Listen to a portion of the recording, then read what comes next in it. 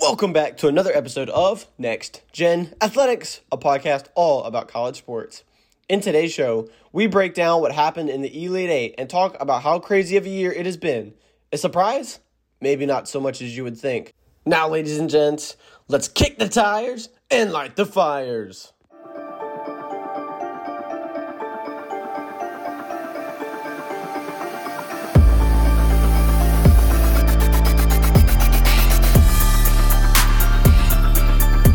This is Next Gen Athletics with your hosts, Trotter Scarce and Thomas Woods.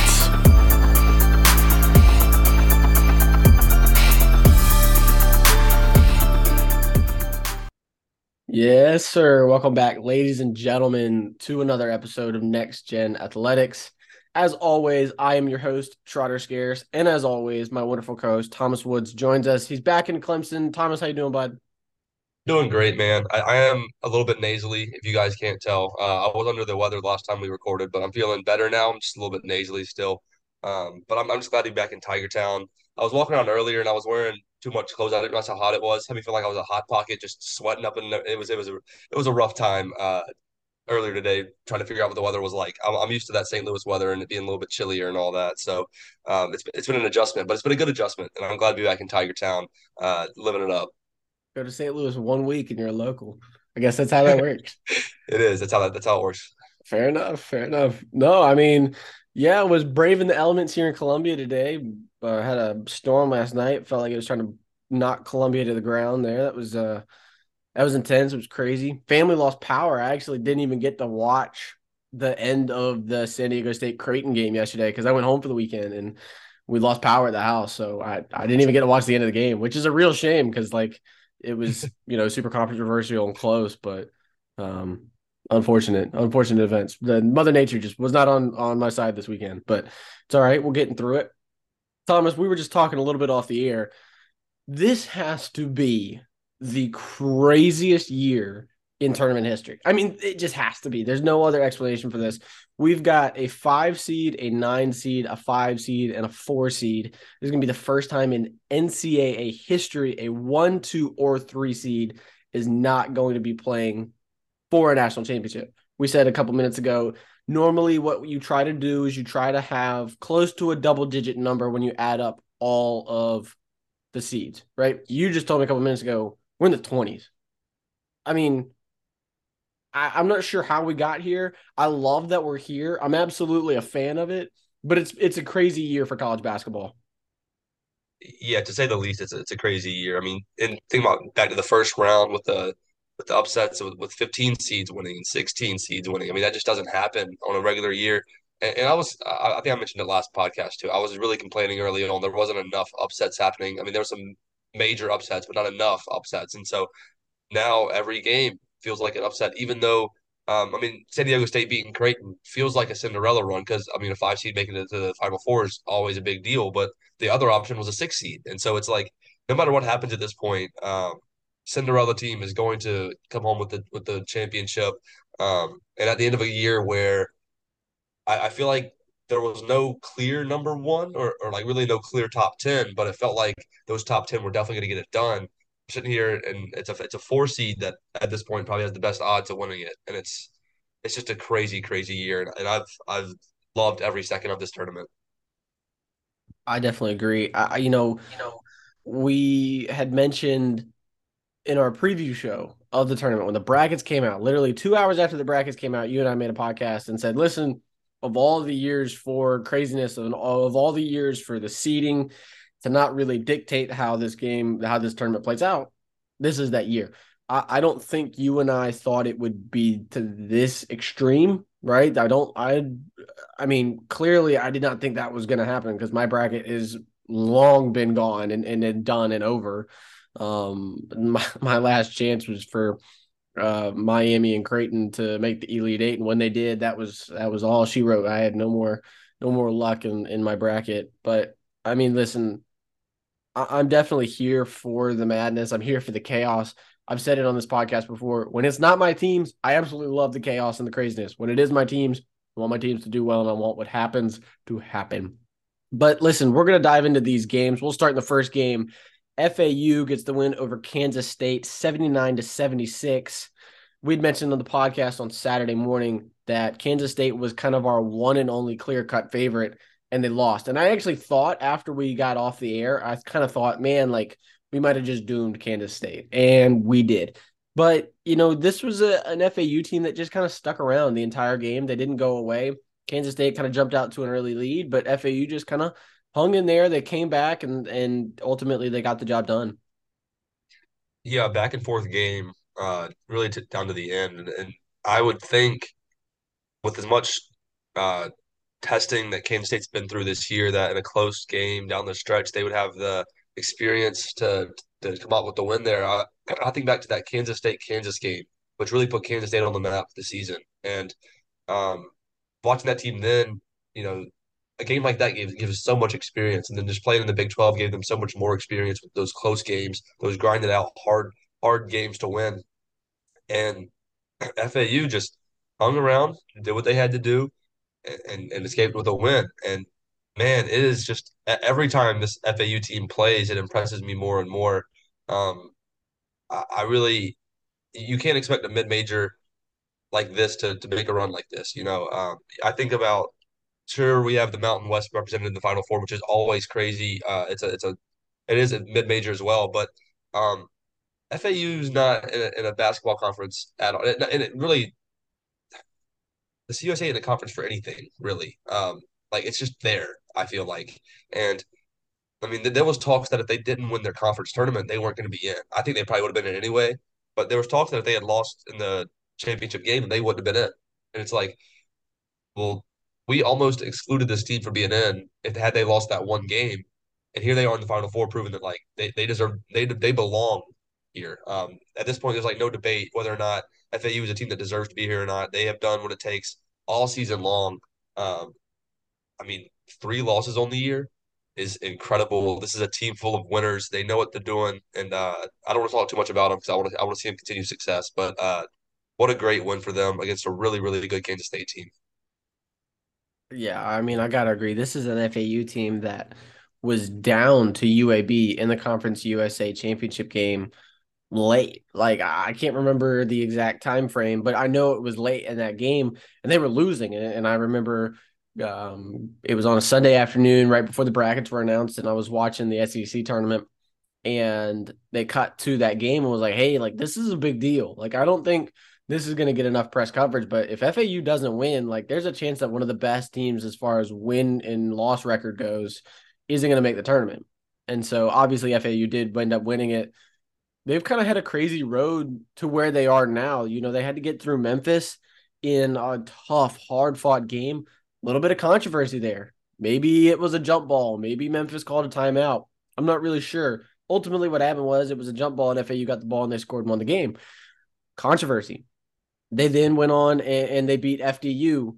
I don't think a lot of people before the tournament had started would have, first off, expected FAU to beat Memphis. Second off, definitely would not have had Farley Dickinson playing FAU. Okay, well, they got past FDU in a close game. I think a lot closer game than a lot of people expected. They then got a hot Tennessee team that I expected to just kind of dominate FAU, just kind of physically go and prove to FAU that they're a big team and that they deserve to be respected. That didn't happen. FAU got the better of them. And then I thought, surely this is a Kansas State team that played really, really well in the Big 12. They're one of the best teams in the country right now. Surely they'll get the job done. Nope. Once again, FAU proved me and the rest of the country wrong. They got the win over Kansas State. At this point, it's hard to pick against them because they just keep winning games when I feel like there's absolutely no way they can. Credit to the Owls. I'm definitely a huge fan. I'll be rooting for them against San Diego State. This is going to be an FAU team that has already played a team like San Diego State and Tennessee. So I think that they're going to be excited to have the opportunity to do it again. San Diego State just beat Creighton and Alabama, a team that plays a lot of offense like FAU. FAU doesn't necessarily play as quickly as those two teams play, but San Diego State, once again, another team that I feel like shouldn't be here, but they're winning games when they're supposed to. Doesn't really matter how, whether it was a foul or not a foul at the end of the Creighton game. At this point, doesn't matter. They're going to Houston. They're still dancing. They're still in the Final Four.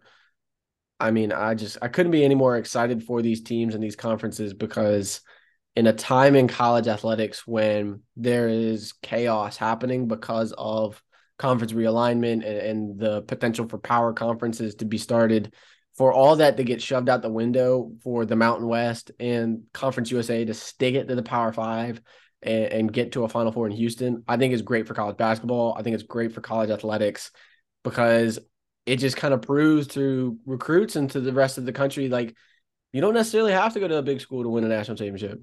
Because guess what? You can do it in the Mountain West and Conference USA. It's all about coaching and playing. So that's just my little rant. That's actually a side of things that I hadn't thought about. I did recognize that it was a lot of the smaller conferences, but I didn't really put together like how that would affect, conference realignment and like how that all plays into it. And yeah, that's a great point that you're making. I mean, it'd be easy at this point to look at, a conference like the SEC or Big 12 where it's getting just so hectic and so many teams moving around and conferences just getting bigger and more big name, big brand schools joining up to form basically leagues of their own. And yet here we are. None of those power conferences are represented here. You're not seeing the SEC. You're not seeing the Big 12. I mean, the ACC is the biggest one here, and it's a team that didn't even win their conference. So, and same for the Big East, which is kind of like a powers, like the sixth power conference in college basketball. They didn't win their conference either. So, I mean, it really just goes to show um, how important it is just to be on a good team with good coaches. It doesn't really matter what the name brand is. It doesn't really matter what the name value is. I mean, UConn and Miami are big branded schools, but um, I mean, either SDSU or FAU are going to be playing for a national championship. One of the two is getting there, and once that game tips off, anything can happen. And so it's a really exciting time. But like you're saying, I like that point about how it kind of battles back and fights back against the whole major conference thing that's going on right now in college sports. And this tournament definitely has been great for college athletics as a whole, not just for college basketball, not just for the season, but going forward.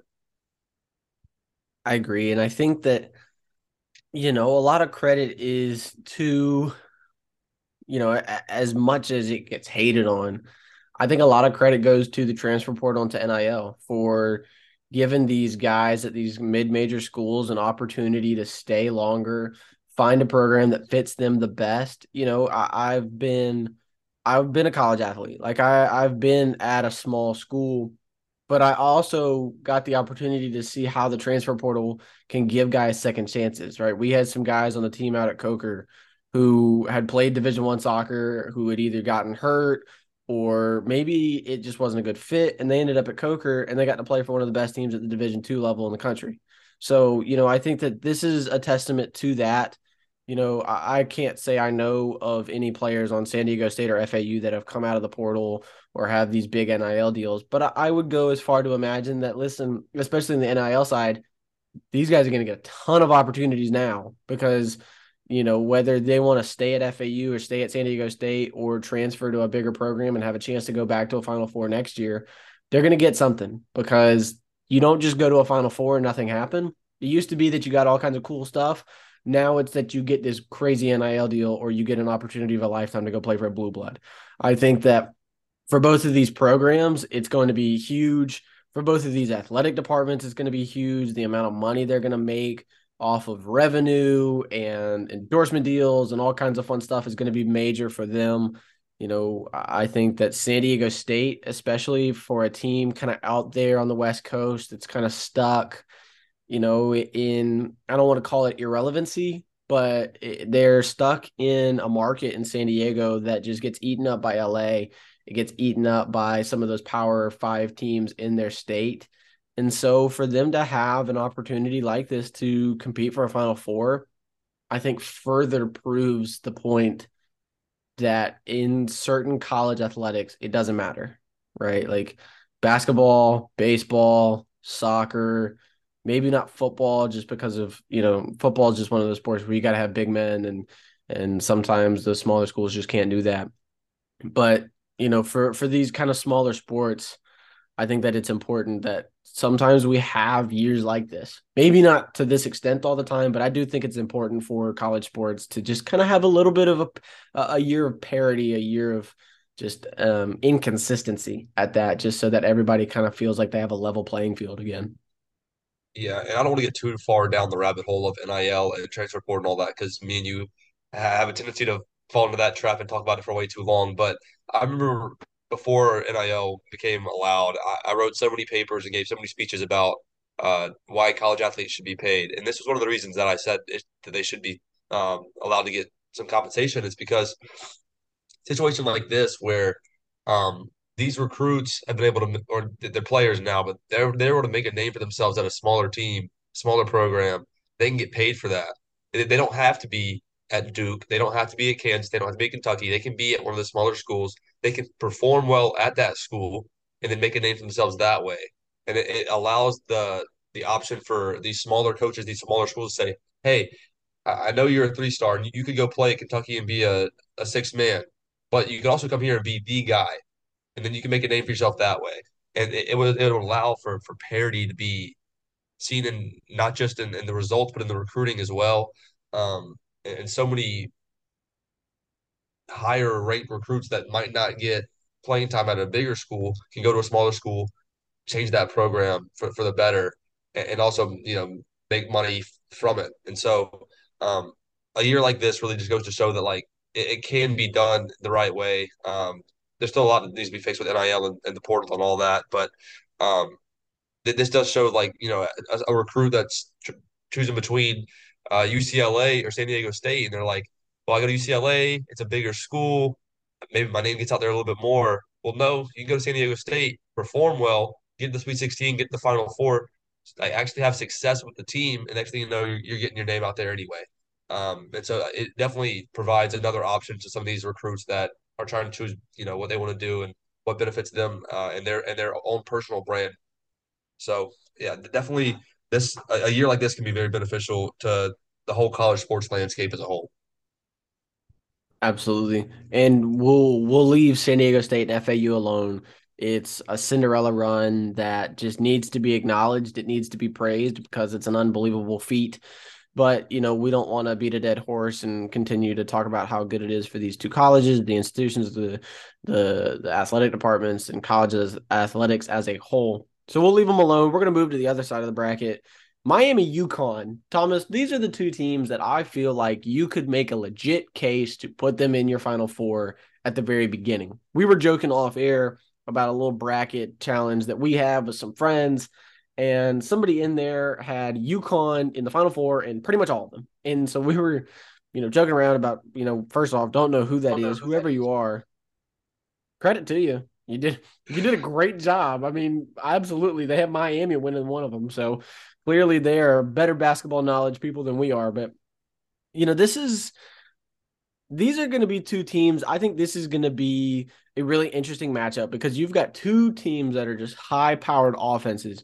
UConn, we're going to talk about them for a minute, is flying through people. They held the number one scoring team in the country to 54 points.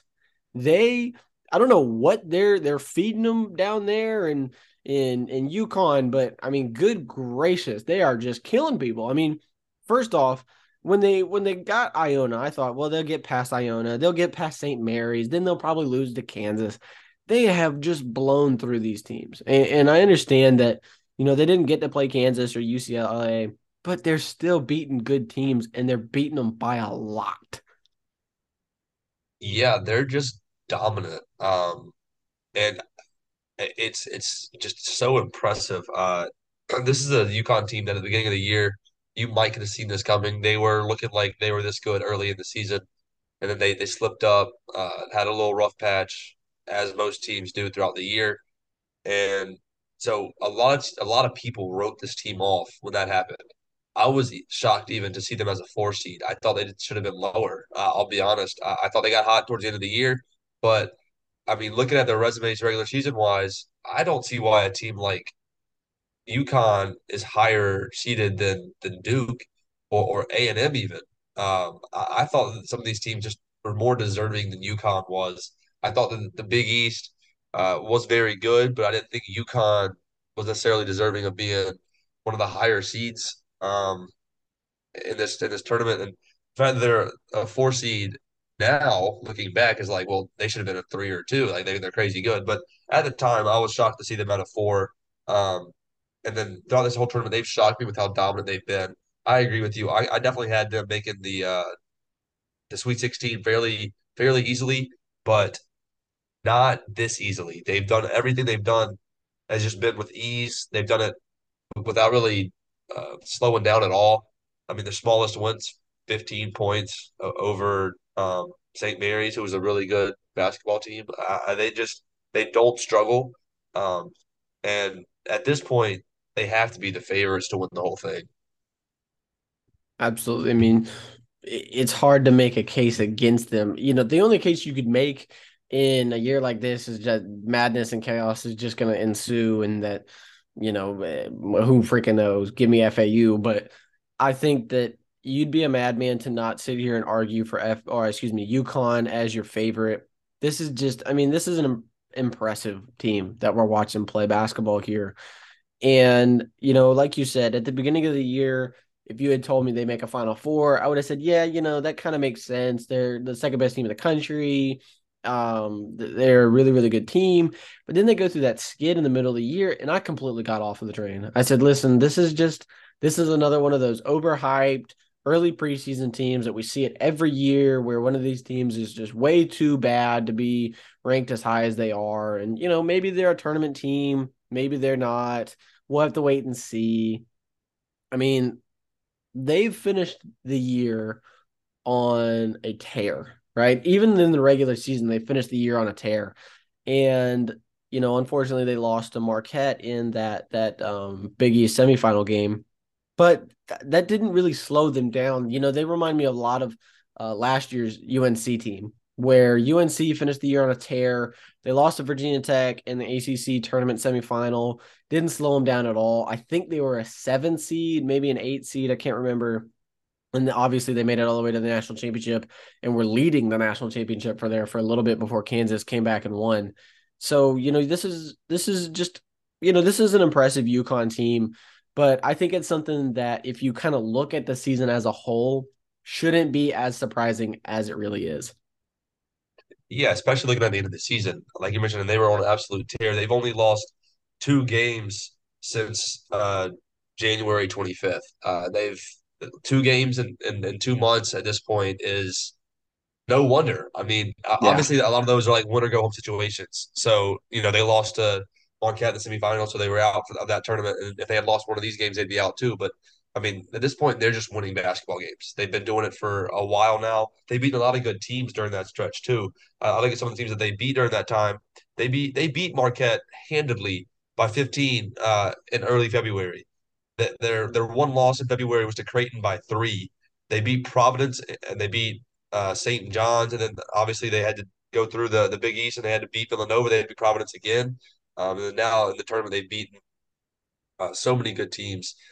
It's just it really is funny to me how the narrative of a team can like change how everybody views them. Because I mean, I was in the same boat where I just kind of gave up on them, had no hope for their season. I thought, I thought they were going to get Sweet 16 and then just kind of be forgotten about. And here they are blowing teams out every game they play, and they don't look like they're slowing down. So um, it's going to be a tough game for Miami, like for sure. It's going to be a game that's going to be grinded out, and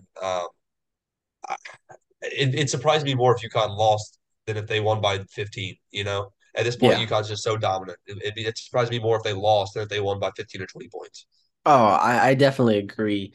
And that kind of takes us into this Miami team, a Miami team that kind of like UConn is winning games pretty dominantly. Not as kind of flashy as far as the numbers go. They got by Drake, kind of almost barely. They beat them by 7. Then they went out and hammered Indiana. They didn't hammer Houston, but they got a very convincing win by 14 over the 1 seed in that side of the bracket. They then went out and put 88 points on a 2 seed Texas that a lot of people argued should be a 1 seed, and was really the last kind of dominant team that we had been used to seeing all year long. This was a Miami team, though, that I feel like kind of a lot like Houston. If you look at their regular season, if you look at the way their season actually went, being the regular season champion in the ACC, being the one seed in the ACC tournament, having a tough loss to a Duke team that was just hot at the right time. They were down one of their best rebounders in that game early to a twisted ankle.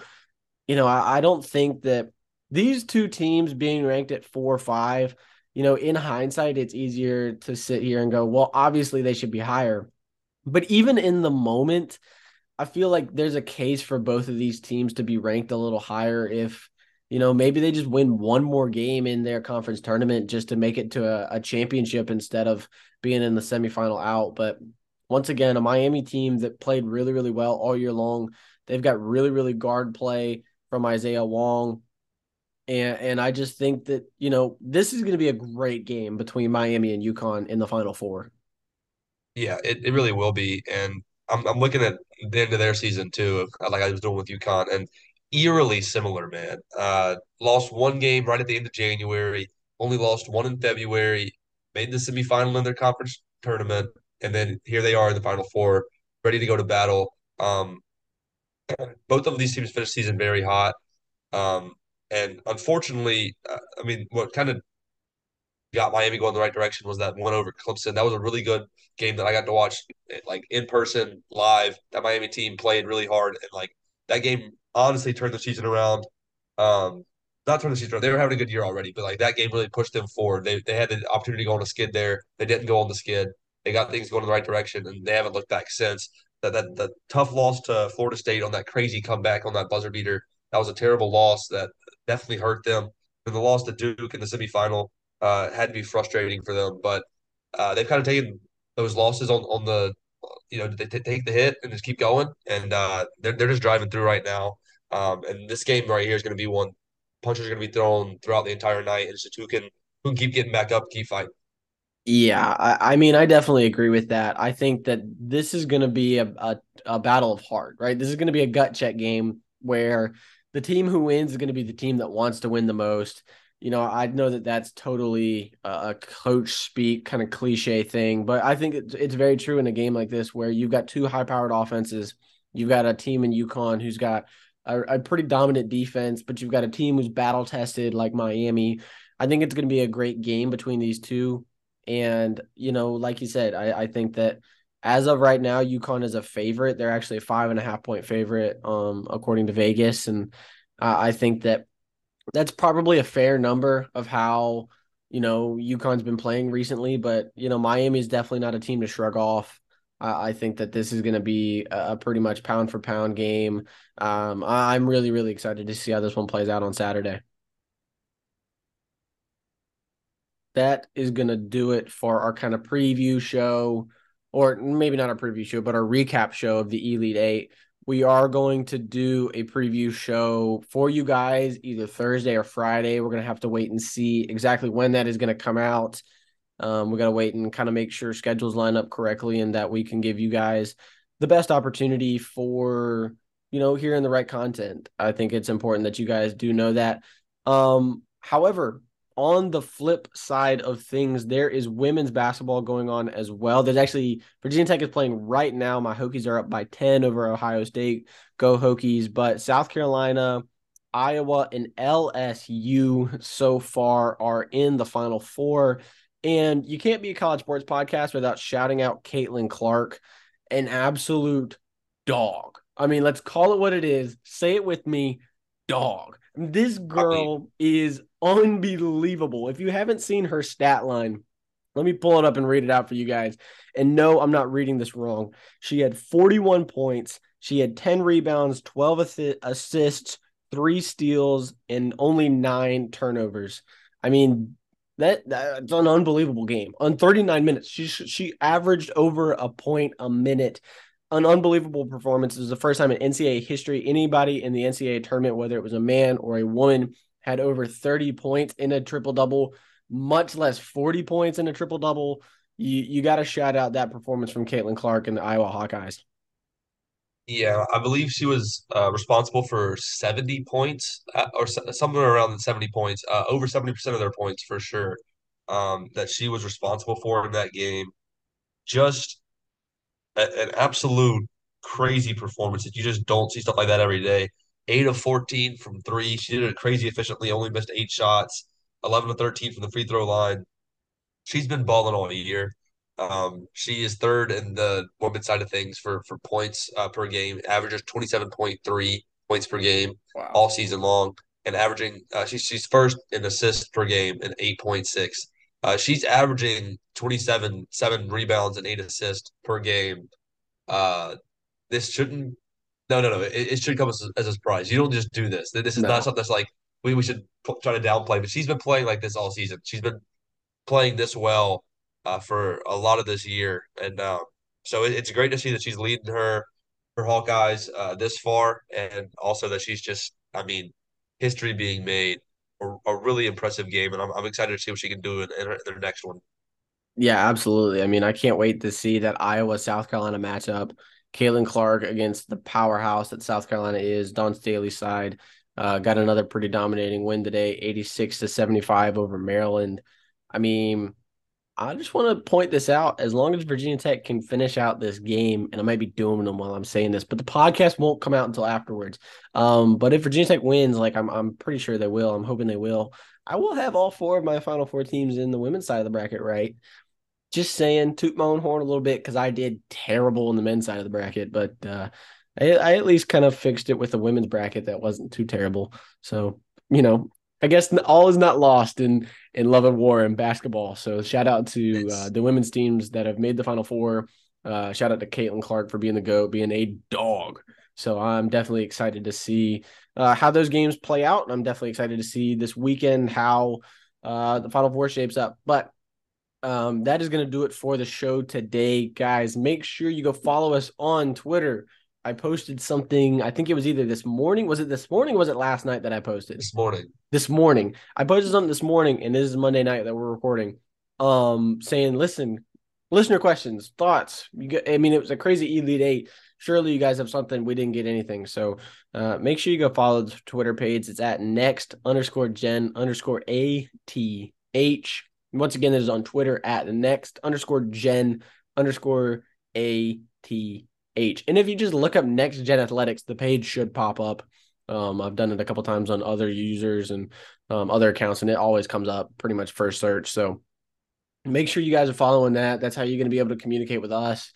I mentioned on the podcast about a week ago that, basketball season's coming to an end, and basketball is kind of the big ticket item for the end of the year. I know we got baseball and softball going on as well, but basketball is really kind of the last sport that really pushes the needle as far as press coverage and all that fun stuff goes. So we're definitely going to be needing some listener questions and some listener feedback for us going over these next couple of weeks, because we want to give you guys the best content available. And I feel like you guys don't necessarily want to hear us talk about baseball and softball every week. So make sure you guys are doing that. I know that Thomas and I would greatly appreciate that as well. Just letting us know what you think about the show and how you think we can make it better for you guys. Because at the end of the day, we want to just give you guys the best opportunity and the best content possible.